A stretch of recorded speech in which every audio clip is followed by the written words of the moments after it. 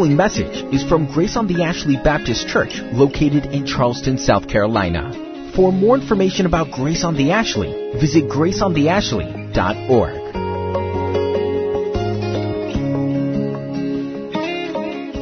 Listen to the words of the psalmist in Psalm 118 as we reflect on his word before we pray.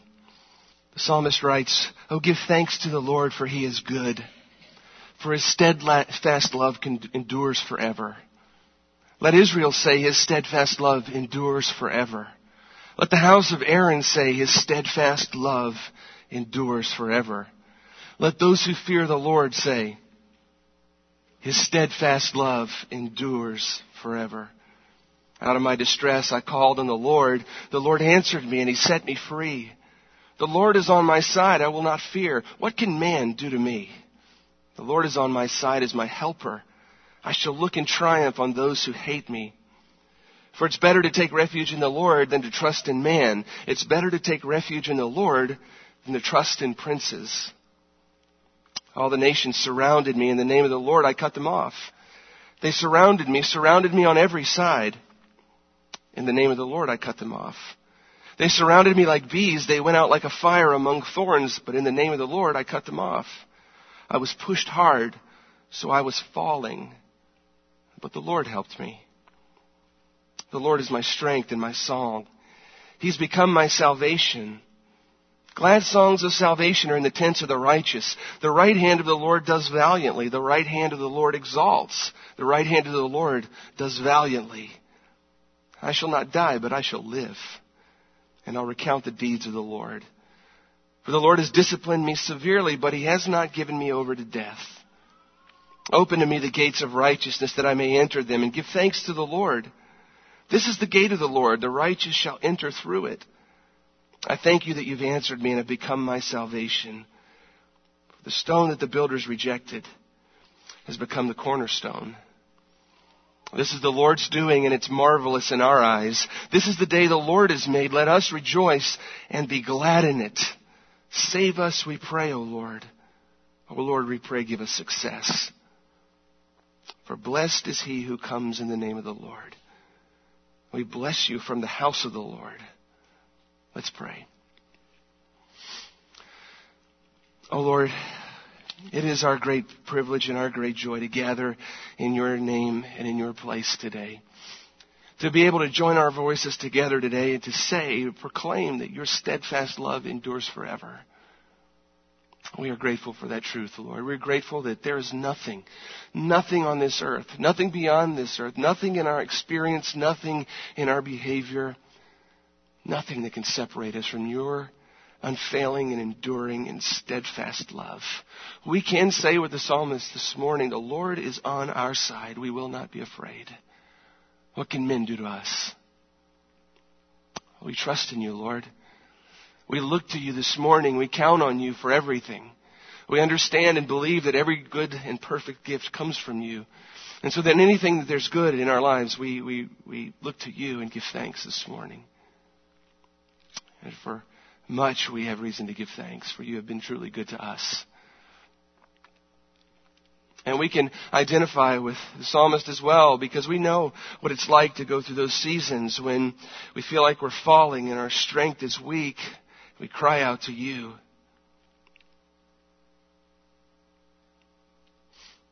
And you become our strength and our shield. You help us. We know what it is to be helped by you, and we give thanks for your glorious help in our lives. And Lord, no doubt some have come this morning with challenges in their lives, with challenges in their families, with things going on that perhaps those around them don't know. But you know, O Lord, and you can help. I pray that in their hearts this morning they would look to you. They would look to you and believe that your steadfast love endures even toward them.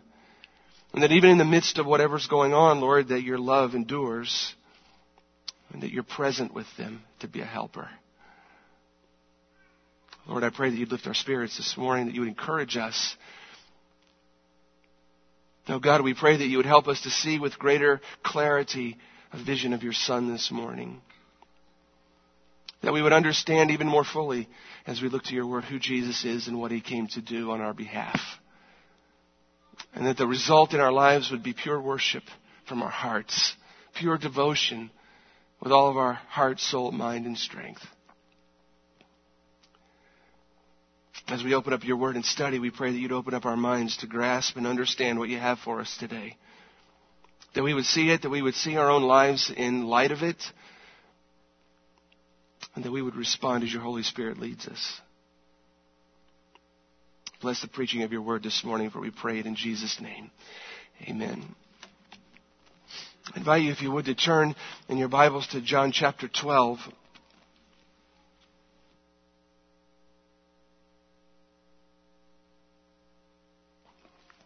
And once again here this morning, I ask you to bear with me as I kind of sniffle my way through the message. Still kind of battling this nasty bug that doesn't want to let go. This morning we're going to look to the Gospel of John chapter 12. We're going to be looking at verses 12 through 19.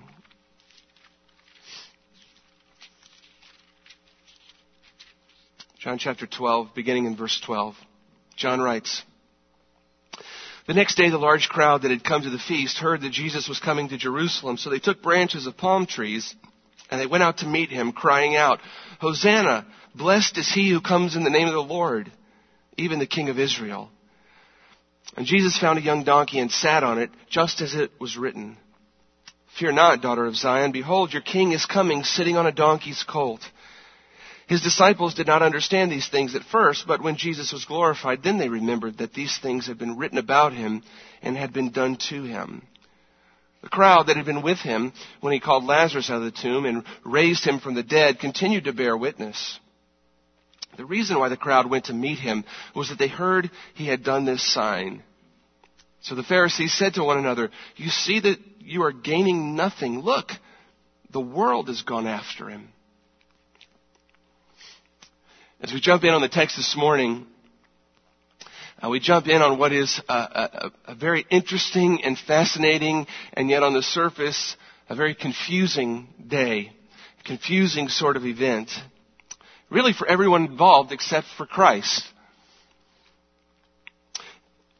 If you haven't been tracking with us through the Gospel of John, just to give you a bit of recap here, what we've entered into in chapter 12 of this Gospel is we've entered into John's recounting of the last week of Jesus' life, the last week of our Messiah's life.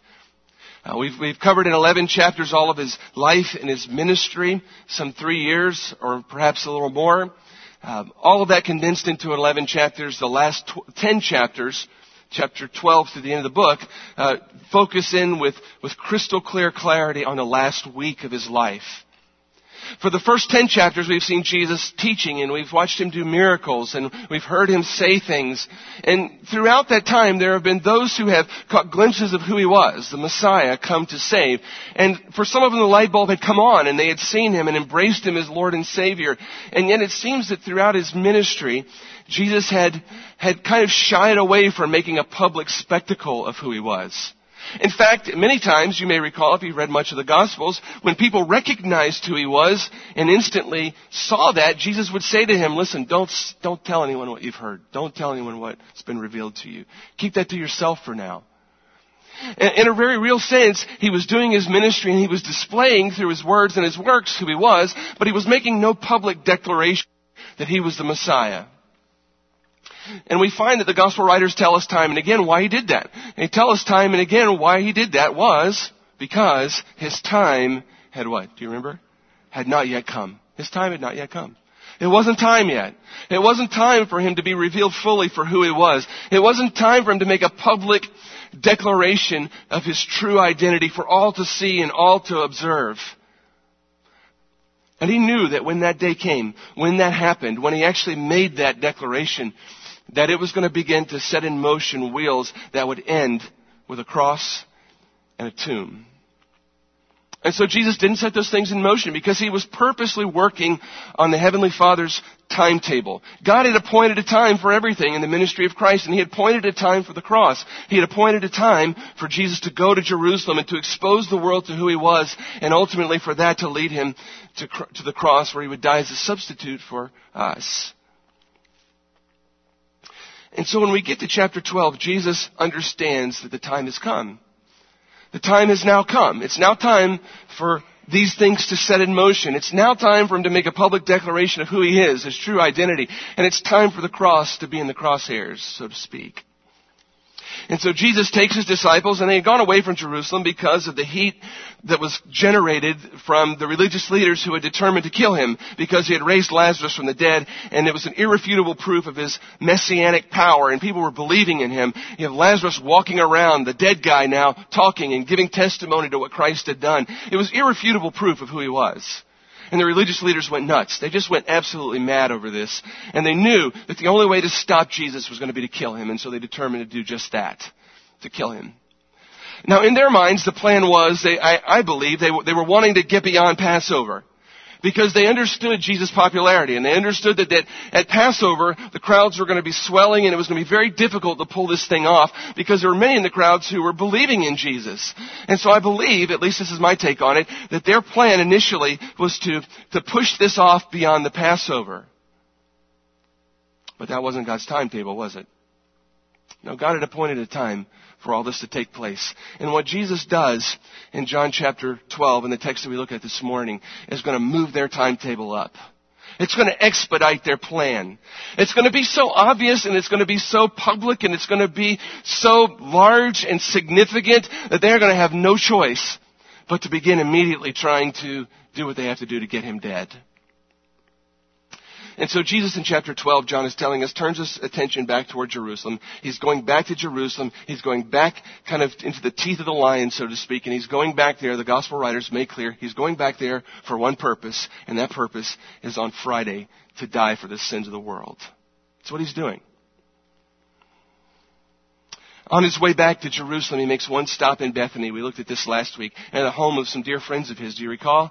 Mary and Martha and Lazarus, the man whom he raised from the dead. They were dear friends. No doubt there were other dear friends in that town. And we saw last week at the beginning of chapter 12 that Jesus makes a brief stopover before he heads to Jerusalem for the final time in the home of these dear friends. And he visits with them. He spends some time with them. No doubt they enjoyed one another's company and fellowship. They probably laughed together. They probably reflected on their time together. Apart from Jesus, I don't think anyone knew what was coming down the pipe this week. But we saw them share a meal together in the home of a man named Simon the leper. Or better, I think we better identified him last week as Simon the former leper, right? And they shared this wonderful meal. In the midst of that beautiful meal, Mary, this dear friend, this wonderful, remarkable disciple of Jesus, shocks everybody by anointing Jesus with this extremely expensive anointing oil. A beautiful act of pure devotion and love and worship. And we marveled at Mary's action last week. And it was fitting because it also represented the anointing of a corpse for burial, which was going to happen in just a few days. A foreshadowing, a picture of what was to come. We pick up the story right after that in chapter 12, verse 12, by John telling us, well, the next day the large crowd had come to the feast. Now, we need to pause for just a moment here, and I want to try and put us on the right timetable. Now, let me just preface what I'm about to say here by saying there is some debate about the exact timetable of how things develop throughout the week after the dinner that we looked at last week. There's a traditional timetable that says that when John is telling us here the next day these things began to happen, that we're talking about Sunday. All right, so let's look at a timetable here, and I want to try and get us on the path. There are two ways of looking at this. I have a preference. You might disagree. That's fine. But I'm going to stick with the timetable that I think makes the most sense. But I'm going to give you the traditional timetable. We know one thing. That the dinner happened on Saturday, that Jesus comes to Bethany on Saturday. We know that part because John gives us a time clue. Do you remember what the time clue was? Did you catch it in the earlier part? He tells us 6 days before the Passover, Jesus entered Bethany. Okay? Passover is what day? Passover is going to be Friday. Sabbath is Saturday, but Passover is Friday. So 6 days before that is going to be Saturday prior. Okay? So that's the day that John tells us Jesus enters into Bethany. He comes to Bethany, and it's that evening that he shares this meal with Lazarus and Mary and Martha at the home of Simon the leper on Saturday night. Now, if you look back in the chapter, they have the meal at the beginning of the chapter, and then somewhere around verse 9, we didn't talk too much about this last week. We won't really this morning either, but I'm going to read it for you. It says, right after this incident with Mary happens at the dinner, John tells us a large crowd of Jews learned of Jesus was there when this happened. They came not only on account of him, but also to see Lazarus, whom he'd raised from the dead. And so the chief priests made plans to put Lazarus to death as well. Isn't that great? If you're going to kill Jesus, you better go ahead and take Lazarus out as well, right? Because, he's a walking dead guy. And if you're going to shut this movement down, you got to shut down the evidence along with the perpetrator. And so, just a quick note there. Isn't it remarkable that, how quickly, we saw last week how easy it is to justify murder? That these guys did it. But once you justify murder once, it's not that big of a leap to justify it a second time, is it? So you're going to kill one guy, what's the difference between killing two? If you determine in your mind that that's expedient, right? So that's what they determined to happen. And they did it because on account of Lazarus, many of the Jews were going away and believing in Jesus. So we've got, when does this take place? Here's the question. Verses 9 through 11. When does this large crowd of Jews learn that Jesus is there and come out and gather around to see him and to see Lazarus? When does that take place? Well, the traditional view is that must have taken place also on Saturday because Jesus picks up in verse 12 with the next day going into Jerusalem, the triumphal entry being on Sunday. That's why traditionally we know that Sunday before Easter, we call it what? Palm Sunday, because it's the Sunday on which people put the palms out for the triumphal entry. I think a better take on this, there's a weakness to that. Because if you track through the rest of the week, we find that the gospel writers give us excruciating detail about all of the events that happened in this week. Literally every day we get details of everything that Jesus did for the most part. But in the traditional timeline, if you track it this way, if you say Saturday he came to Bethany, Saturday the crowd gathered, Saturday they had a dinner, and the next day, Sunday, he goes to Jerusalem for the triumphal entry. Then you have some events that take place on Monday and Tuesday, but you're left with a Wednesday with zero information. Nothing. You have what's known as the Silent Wednesday. Have you ever heard that before?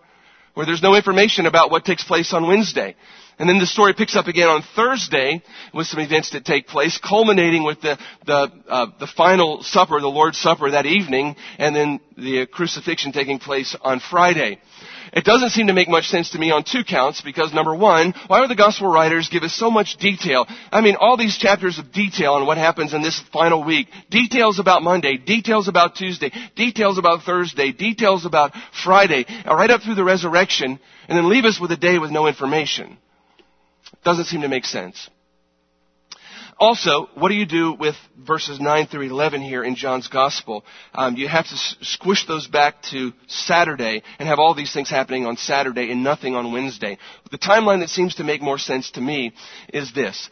Saturday, the arrival in Bethany, 6 days before Passover. We have that time marker. There's a dinner at Bethany. Jesus is anointed by Mary. Then on Sunday, it seems to me that verses 9 through 11 take place here. That Jesus remains in Bethany with his friends, with Lazarus and Mary and Martha. He spends the day there. The crowds hear that he's there. They hear about Lazarus, and they come out, and these verses 9 through 11 take place on Sunday. The large crowd of Jews learns that Jesus is there, and they come on out, and the crowd begins to gather in Bethany. So then, when we pick up with verse 12, the next day is going to be what day? It's going to be Monday. So now Monday becomes the day when these events in verses 12 through 19 take place, known as the triumphal entry, the stuff that we're looking at this morning. Now, with that timeline, it helps us place verses 9 through 11 in the chronology. It also moves the timeline forward, so now that we don't have an empty day in the middle of the week, this happens on Monday and everything shifts a day so that we have Tuesday, Wednesday, Thursday, Friday, a full timeline picture. Does that make sense to you, what I'm saying? There's some other symbolism here that I think is important. The Passover is Friday. What would be happening on Monday of the Passover is very significant if you were a Jewish family preparing for the Passover, because on Monday of the Passover week, as a Jewish family, that would be the day that you would go and you would select And you would select and bring home your Passover lamb. Your Passover lamb that was going to be slaughtered and butchered and killed for your Passover meal.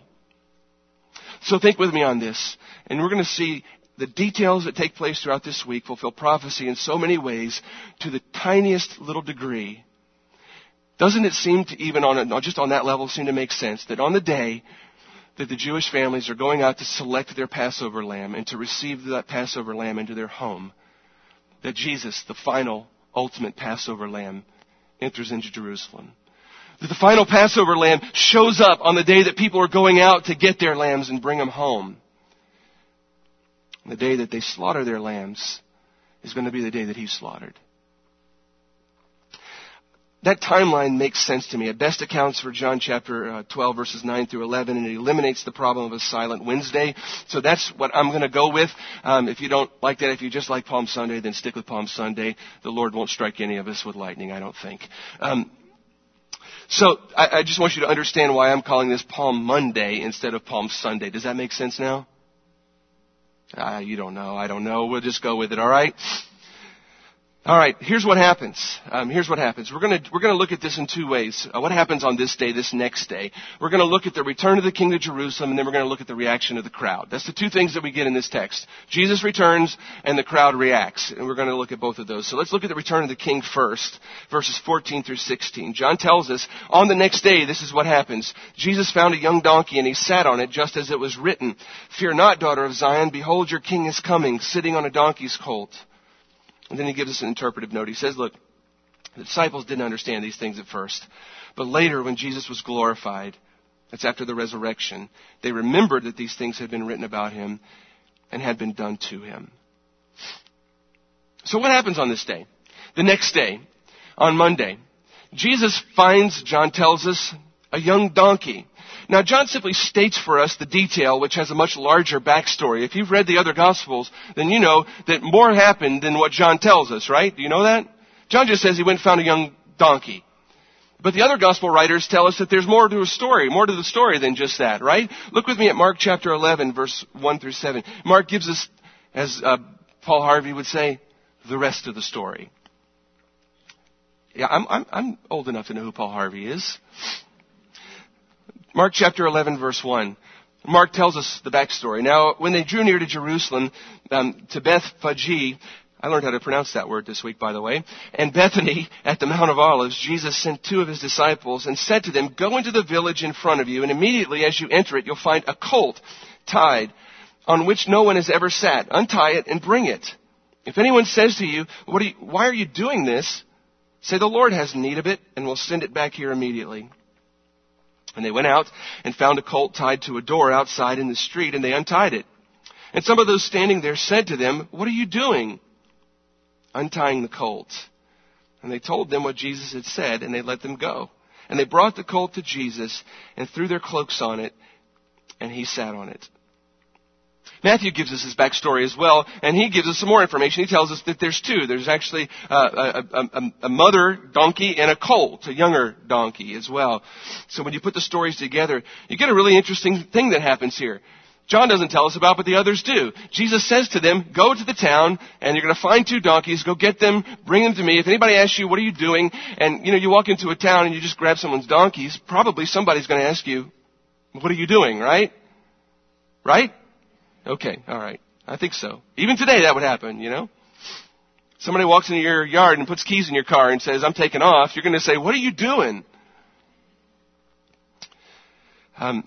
Absent cars, donkeys. Okay, you get the picture. So this is what happens, and this is a miraculous, it's a miraculous event. Jesus knows what's coming. He knows where these donkeys are. He knows exactly how this is all going to play out, and He wants these guys to go and to do it and to bring them back, and He wants to for a purpose, a very real purpose. Now, we don't know if the people who own the donkeys were believers, and, it seems like they might have been, right? "Why are you taking my donkeys? The Lord has need of it." Okay, take them. Perhaps they were believers. Perhaps they knew who the Lord was and were glad to allow the donkeys to be used for His purpose. Perhaps not. Perhaps it was just a sovereign work of God in their hearts to where they just said, "You know what? All right." And they took the donkeys. In either case, It was a detail of the story that was intentionally orchestrated by Jesus. Because, as we're going to see, what he does in coming into Jerusalem is going to be an exact fulfillment of an Old Testament prophecy, and Jesus intends to fulfill the prophecy. He intends to do so. He orchestrates events so that he will, and so that everyone who sees and hears and watches will know that that's exactly what he's doing. He's provocative in doing this. And I will say this repeatedly as we walk through this last week of the life of Jesus. Jesus was not a helpless victim of chaotic circumstances that were swirling out of control. Every single detail of what happens in this week, no matter how chaotic it might have looked at ground level on the day, was orchestrated by, planned by, and sovereignly worked in accordance with the perfect will of God. And Jesus knew it. Every detail. From the moment that he set his mind toward Jerusalem, to the moment he headed back in that direction, every detail was planned by him. Every detail of every circumstance was more than planned by him. You could even say that the events that take place are provoked by him. He intends for these plans to play out just as they do. And what he does by getting this donkey and by playing out this entry into Jerusalem is going to absolutely provoke the religious leaders to speed up their plans to kill him. Now, there are minor characters in the story, the donkey owners, but I do think it's worth noting, all they needed to hear was the Lord has need of it, and they were willing to give it. That's pretty remarkable, isn't it? I mean, if all of us had that kind of a heart for the Lord, right? I mean, with our time, with our talents, with the resources that God give us, if all we ever needed to hear was, look, the Lord has need of what you've got, if we were willing to say, all right, if the Lord has needs, then he's got it. Whatever that meant. Boy, our lives would look different. The kingdom would look different. Instantly, they let them go. It wasn't an inexpensive sacrifice, but it didn't matter because the Lord needed it. So they gave. And gladfully so. As we're going to see throughout this last week, Jesus is going to fulfill many, many, many Old Testament prophecies. All, in fact, the Old Testament prophecies that speak to and pointed to the first coming of the Messiah are going to be fulfilled in the person and the work and the actions of Jesus, either in his life and ministry or in what takes place in this last week. He is going to show himself to be the Messiah that all of the Old Testament prophets pointed to. He's going to show himself to be that. The Jews knew the prophecies. They had been schooled in the Old Testament. They knew them. They understood the prophecies that pointed to Messiah. So when they saw some of these fulfillments, they were going to recognize them as exactly that. And that's what they're going to do on this particular day. But they're going to completely misinterpret all those things because they have a preconceived notion that's wrong. What they hate more than anything is living under Roman rule. They hate that. They hate that Israel is not its own independent nation, that it doesn't enjoy the prominence and the glory that it has in days gone by. And they long for and they prayed for the day when Messiah would come and lead them by his power out from under Roman rule back to glory and back to the dominance of the nation of Israel, back to the glory of the days gone by. And that was their vision of what Messiah was going to do. So even though they understood the prophecies relating to the Messiah, they thought that when he came, he would lead them out of Roman bondage and lead the nation through power and perhaps even through military might back to its national prominence. And that's what they longed for, and it's what they wanted more than anything. John and the gospel writers are going to make clear to us that Jesus is the Messiah, but he's not that kind of Messiah. Right? He's not that kind of Messiah. He has not come to fulfill that purpose. He did not come to overthrow Roman rule. He did not come to establish an earthly kingdom. He came to overthrow the rule of sin, death, and hell over the hearts of men. And he came to die as a substitute for his people, paying the price not for their political or national freedom, but paying the price for their spiritual freedom. That's what he came for. A much bigger mission. And he intends to do that by purchasing it with his own blood on Friday. And here John shows us that Jesus is fully aware of Old Testament messianic prophecy, and he intentionally orchestrates the fulfillment of that. What takes place here in Jesus sending to get the donkeys, and in them bringing the donkeys back, and in him getting on the younger of the donkeys, the colt, and riding into Jerusalem that way, was a fulfillment of an Old Testament prophecy. Zechariah 9 through 10. Zechariah writes it this way. He says, rejoice greatly, O daughter of Zion. Shout aloud, O daughter of Jerusalem. Behold, your king is coming to you. Righteous and having salvation is he. Humble and what? Mounted on a donkey, on a colt, the foal of a donkey. Verse 10, he goes on to say, I will cut off the chariot from Ephraim and the war horse from Jerusalem, and the battle bow shall be cut off. And he, this is the Messiah who's going to come on the donkey, he shall speak peace to the nations. His rule shall be from sea to sea and from the river to the ends of the earth. And Jesus is going to come mounted on a donkey. And his rule ultimately is going to be from sea to sea, from the river to the ends of the earth. Just not the way they conceived of it, right? And so Jesus understands this prophecy. He intentionally, publicly, and provocatively arranges for the donkey colt so that he can fulfill it publicly. And in doing this, you need to understand the significance. In doing this, in coming this way, and intentionally doing this to fulfill this prophecy, Jesus is for the first time now publicly declaring, I am Messiah. That's who I am. Anyone who will look, anyone who will see me riding on this donkey, anyone who will see me coming to Jerusalem in this manner will know I am proclaiming publicly that I am He. I'm the one that Zechariah spoke of. I'm the one that all the Old Testament prophets spoke of. So he's claiming to be the promised King of Israel. And the crowd's going to get it, and they respond the way they do because they get it. And it's so symbolic, isn't it, that Jesus comes on this donkey? Just from what you know of history, when a great battle was won, how would the king ride back into town after the victory normally? On what kind of an animal? On a valiant steed of some sort, right? Maybe a white horse would be the ultimate sign of power and victory in battle. That would be the way a victorious king would ride back into town, with all the pomp and circumstance of celebration of victory behind him. That's how a battle king would ride. But Jesus, the real king, doesn't ride that way. He rides on the lowliest, a pack mule, a pack animal, the youngest of the two, the youngest, most humble means of transport possible. And by the way, it's the only time I know of in the Gospels where we see Jesus riding anything. He walks everywhere else. But today he rides. He rides on this little colt. And he does so to fulfill this prophecy. He does so also, I think, to declare what kind of king he is. He is the king. He is the Messiah. But he's not the kind who comes in victory in battle. He's the kind who comes humbly. He's the kind who comes to make peace between men and God, to make peace between men and one another, those who will believe on him. He's that kind of a king. The Bible tells us he's going to come on a white horse one day, right? Book of Revelation tells us that the second time he comes, he will come as a battle victorious king on a white horse with a sword coming out of his mouth, symbolically, coming to bring judgment on the nations. He'll ride a white horse, but he doesn't on this day. This time he comes on the colt of a donkey. He's no threat to the establishment. He's no threat to the Romans. The next time he'll be on a white horse, and he'll be a threat to everybody who doesn't believe on him. And so Jesus gets this colt of a donkey, and he sits on it, and he rides into Jerusalem. Now, this is going to draw reaction, right?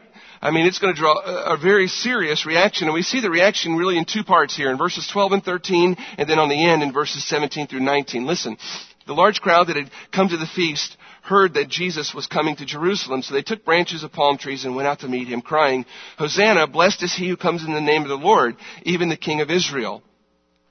Skip down to verse 17. The crowd that had been with him when he called Lazarus out of the tomb and raised him from the dead continued to bear witness. The reason why the crowd went to meet him was that they heard he had done this sign. All right, so let's track this together. Jesus gets on the colt and he heads towards Jerusalem, that short trek over to Jerusalem. And there's a crowd that gathers, but it's really two crowds. Did you catch that? There's two crowds and they're coming from both directions. So crowd number one we see in the first part. The large crowd that had come where? To the feast, which is happening where? Jerusalem. Okay, so there's a crowd of Jerusalem that had gathered there for the feast, okay? A large crowd. Probably for the Passover, it would have been hundreds of thousands of people swarming into Jerusalem. It had been a massive crowd there for Passover. So some large portion of that crowd is in Jerusalem. And what happens? They heard that Jesus was on his way to Jerusalem, so they do what? They go out towards him to meet him. All right? At the back, we hear there's another crowd. A crowd that had been with him where? Okay, back in Bethany, when he called Lazarus out of the tomb and raised him. So this crowd that was there for the Lazarus event, and the crowd that had gathered on that Sunday was already in Bethany, so they were traveling with Jesus back toward Jerusalem. So as this event begins to play out, you have Jesus coming toward the city, and these two significantly large crowds kind of converge or collide like a wave together that culminates with this celebratory entry into the city. And it would have been a remarkably large crowd. And the scene would have been loud. It would have been a scene that resembled worship unlike anything that had been seen for quite some time. Jesus would have at that moment been at the height of popularity. The absolute height of popularity, right? You have Jews who had heard of his miracle working power in raising Lazarus from the grave, and they wanted freedom from Rome, and they were looking for their Messiah, and they were thinking, hey, maybe this is the guy. If he can bring a dead guy from the grave, he might be able to use that miracle power to throw off the Romans, right? So let's go out and find out what's going on here. And then you have Gentiles who had been around all throughout Galilee during Jesus' ministry, and they had heard him teach, and they had seen his works, and they were also following along based on the miracles and the teaching. And it becomes a massive crowd. And initially, it looks like the people are finally recognizing his true identity and giving to him the honor due his name. Doesn't it? That's what it looks like. It looks like finally people have gotten it. Finally the people have understood who he is. Finally they're going to fall down and worship him for his rightful place and identity as Messiah. That's what it looks like. You think, yeah, these crowds are getting it. But unfortunately, a large crowd doesn't necessarily mean a good crowd. You know, it's interesting. One of the main criteria that seems to be prevalent in our culture today for evaluating any church or any ministry is solely based on the size of the crowd that they're able to generate. We look around and people look around and they say, well, look at this church. I mean, look at the crowd that comes to that place. I mean, they've got it really going on for Jesus over there. And then they look at other churches and say, well, you know, what's wrong with these guys? They've only got, a small crowd coming out there. They hardly have anybody. And the criteria is the size of the crowd. I hope that if you get something out of this last part, you'll understand that as we look at this crowd, we're going to learn one very significant truth that we need to get in our hearts and get in our soul, that the size of a crowd has absolutely nothing to do with the rightness of the crowd. A crowd is not the same thing as a church. There is a significant difference. And just because a movement is able to generate a crowd doesn't necessarily mean that it's right with God, on target with God, or even close to being right in any of those ways. Because we're going to see today that this crowd that rivals any crowd that's going to gather anywhere today to worship Jesus, this crowd is going to be woefully wrong, woefully inadequate, and far, far from understanding who Jesus is and being willing to worship him. Let's look at that crowd a little bit and get that. What are they doing? He tells us they took palm branches and they went out to meet him. Well, John's the only one who gives us this detail. The other gospel writers don't say anything about palm branches. They talk about branches, and they talk about people putting their garments out on the street in front of Jesus for him to come. But John mentions palm branches. And palm branches, really in the Old Testament, were associated with the Feast of Tabernacles. But during the intertestamental period, okay, that's a big word. You know what the intertestamental period is? That's the period of time, the several hundred years, the centuries between the end of the Old Testament and the commencing of the New Testament. There's a big chunk of history in there called the intertestamental period. During that time, some things took place historically. And in the midst of all that, there's some rebellion against Rome that comes into full-blown rebellion in Israel and in Jerusalem. And there's some moments where the Jewish rebels have success in throwing off the Romans temporarily. You can find some of that recorded in the apocryphal books of the Maccabees. But it's during this time that palm branches kind of become a symbol of celebration and victory. I mean, it's just a general symbol of national celebration and national victory.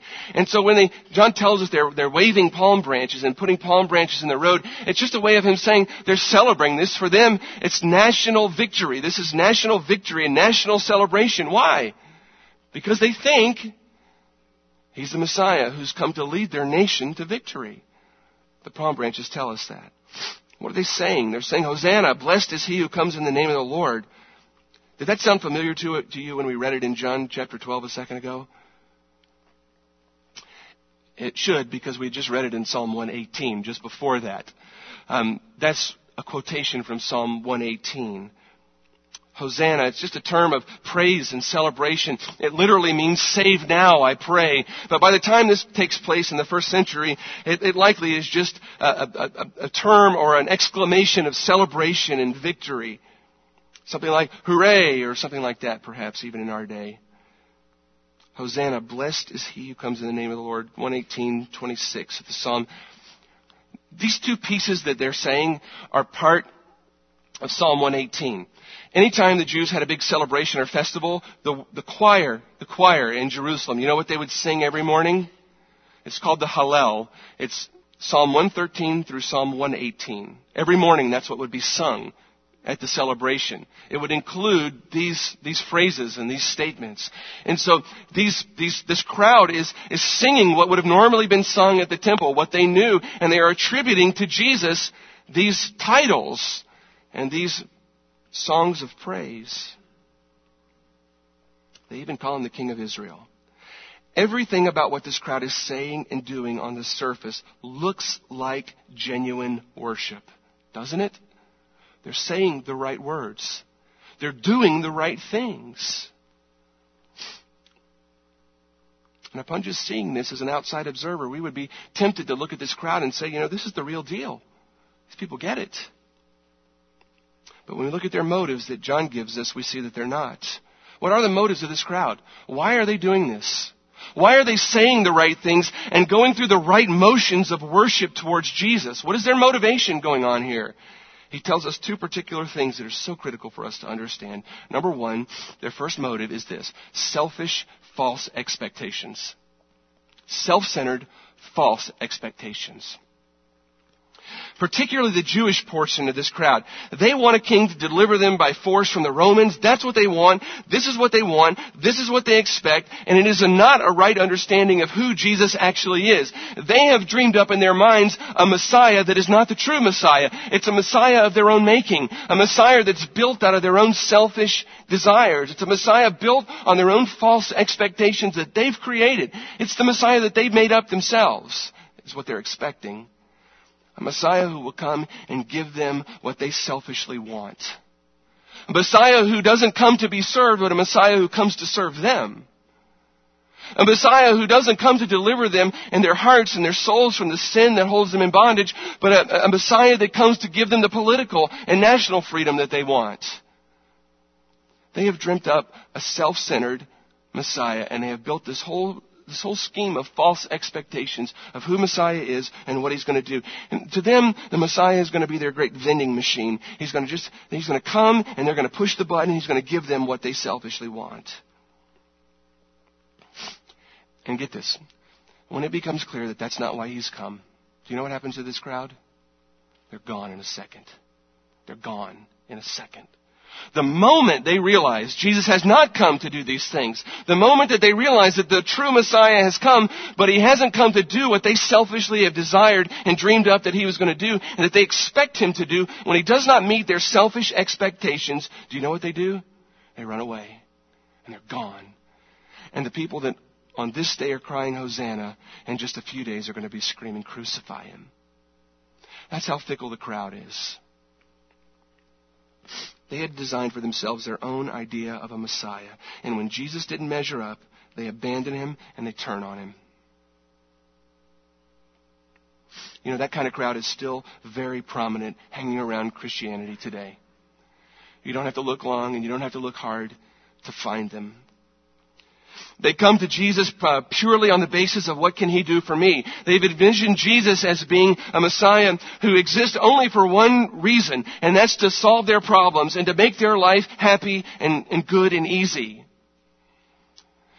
They come to Jesus not because they see him as the Messiah, not because they understand their desperate need for a Savior, because they're sinners whose sin has separated them from Almighty God and has bought for them eternal hell and the judgment of God, and they know they desperately in their hearts need someone to die in their place. No, they see Jesus as the answer to all their selfish desires. He's the Messiah who's going to come and give me everything that I want. He's the Messiah who's going to come and fulfill all of my desires and fulfill all of the things that I need. I need more money, so if I go to Jesus, he's going to fill my bank account. I'm struggling with my health and I need somebody to heal me, so if I go to Jesus, he's going to heal me. And marriage is in trouble. If I go to Jesus, He'll fix it. My sex life isn't what I want it to be, so if I go to Jesus, He'll make it spicy again. Depressed and I need help, so I'll go to Jesus. He'll fix me. It's all about coming to Jesus, a self-created Messiah who's built around doing nothing but fulfilling my own selfish needs and wants and desires. And there are tons of people in our culture who have come to Jesus with that kind of set of expectations. And we have a whole branch, a whole swath of the Christian evangelical world of churches and pastors who are selling Jesus as that kind of a Messiah. Who are standing in pulpits just like this morning and other places, and that's exactly who they're saying Jesus is. They're presenting Him as that. Come to Jesus and He'll fulfill all your selfish desires. You need money? Come to Jesus. He'll give it to you. You need help with something? Come to Jesus and He'll fix it. And it's a false gospel built off of a false Messiah who consistently disappoints. You know, as a pastor, I run into people all the time who've walked away from the church, and you begin to talk to them about what happened, and you find out a lot of times they came to Jesus under the pretenses. They were sold a Jesus who was going to fix all their problems.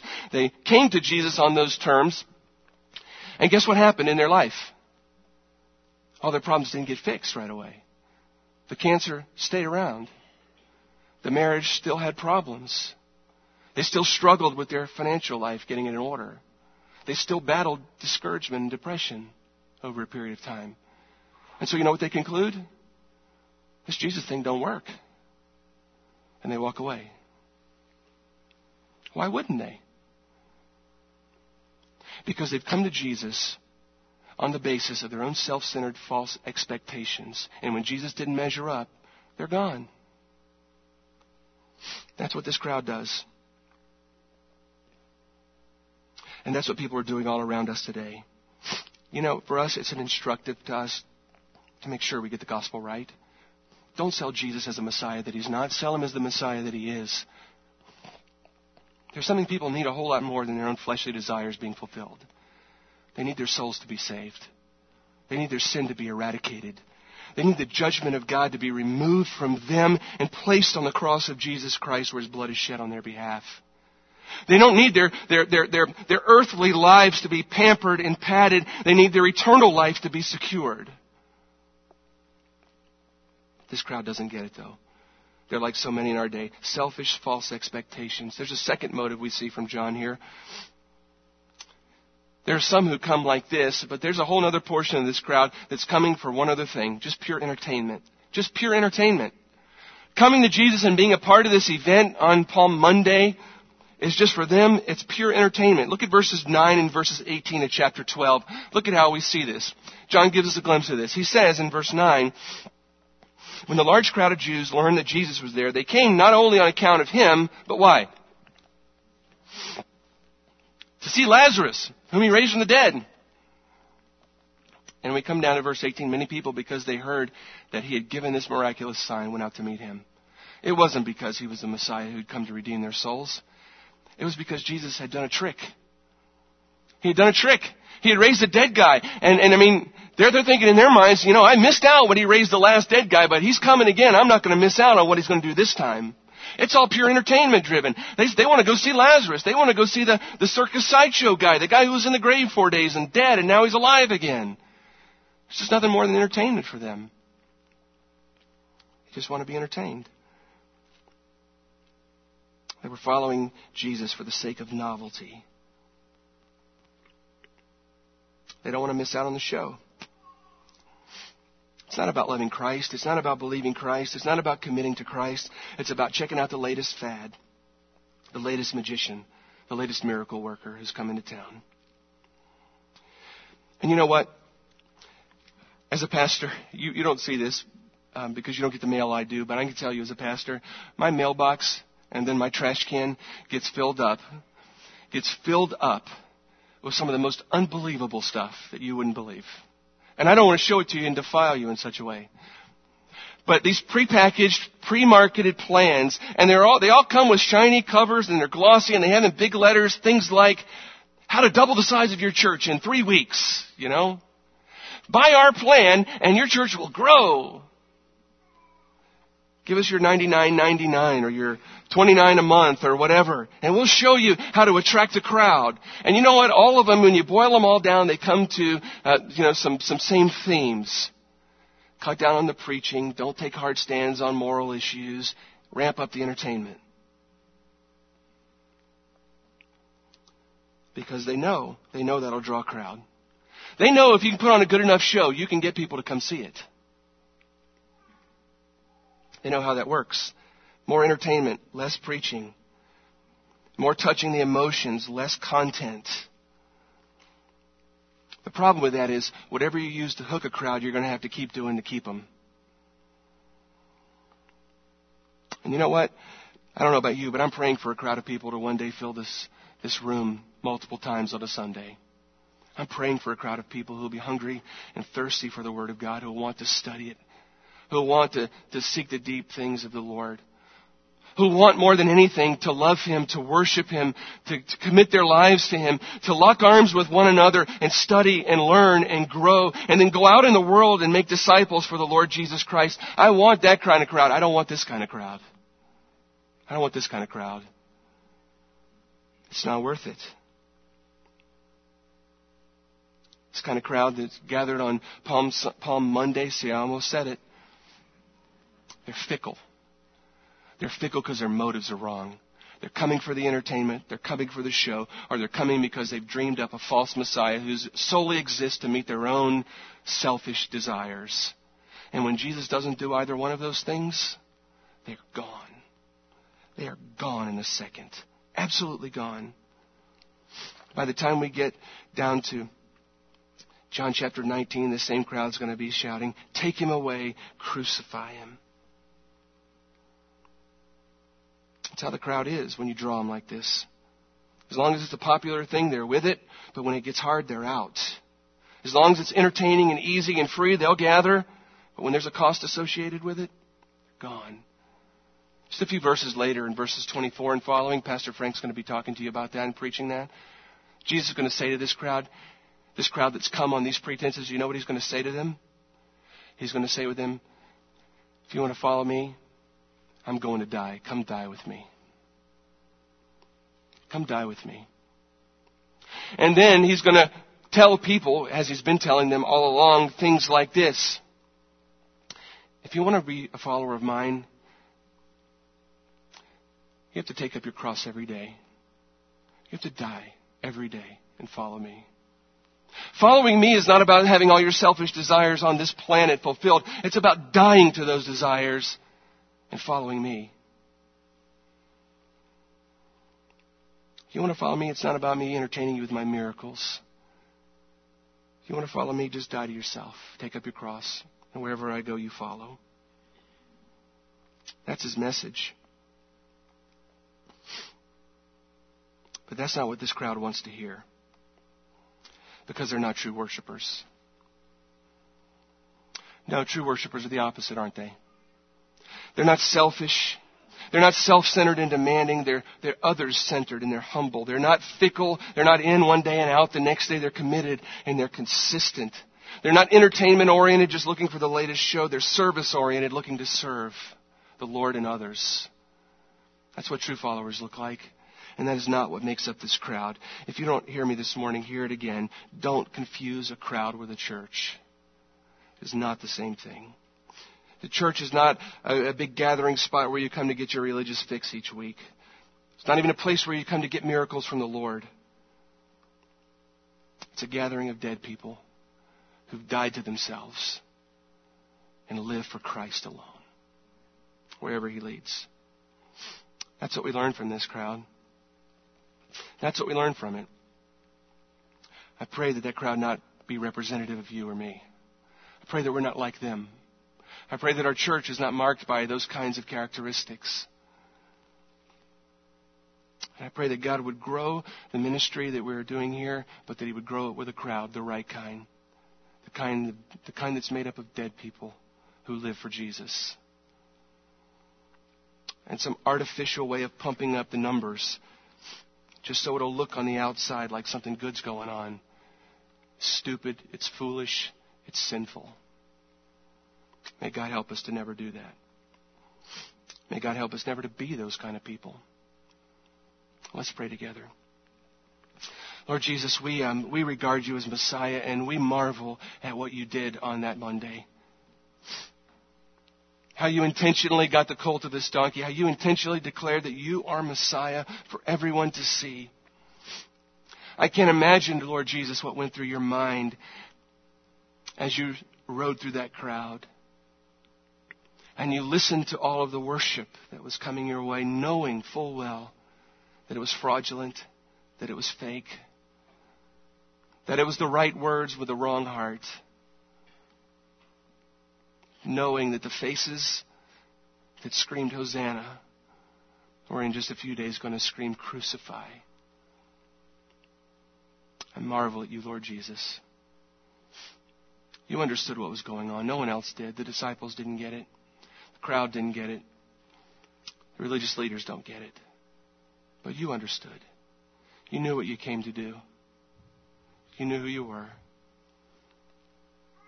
And your eyes were firmly set on Friday when you would die as a substitute for me. And I marvel at you, Lord Jesus, for what you've done. Marvel at you for showing me who you are.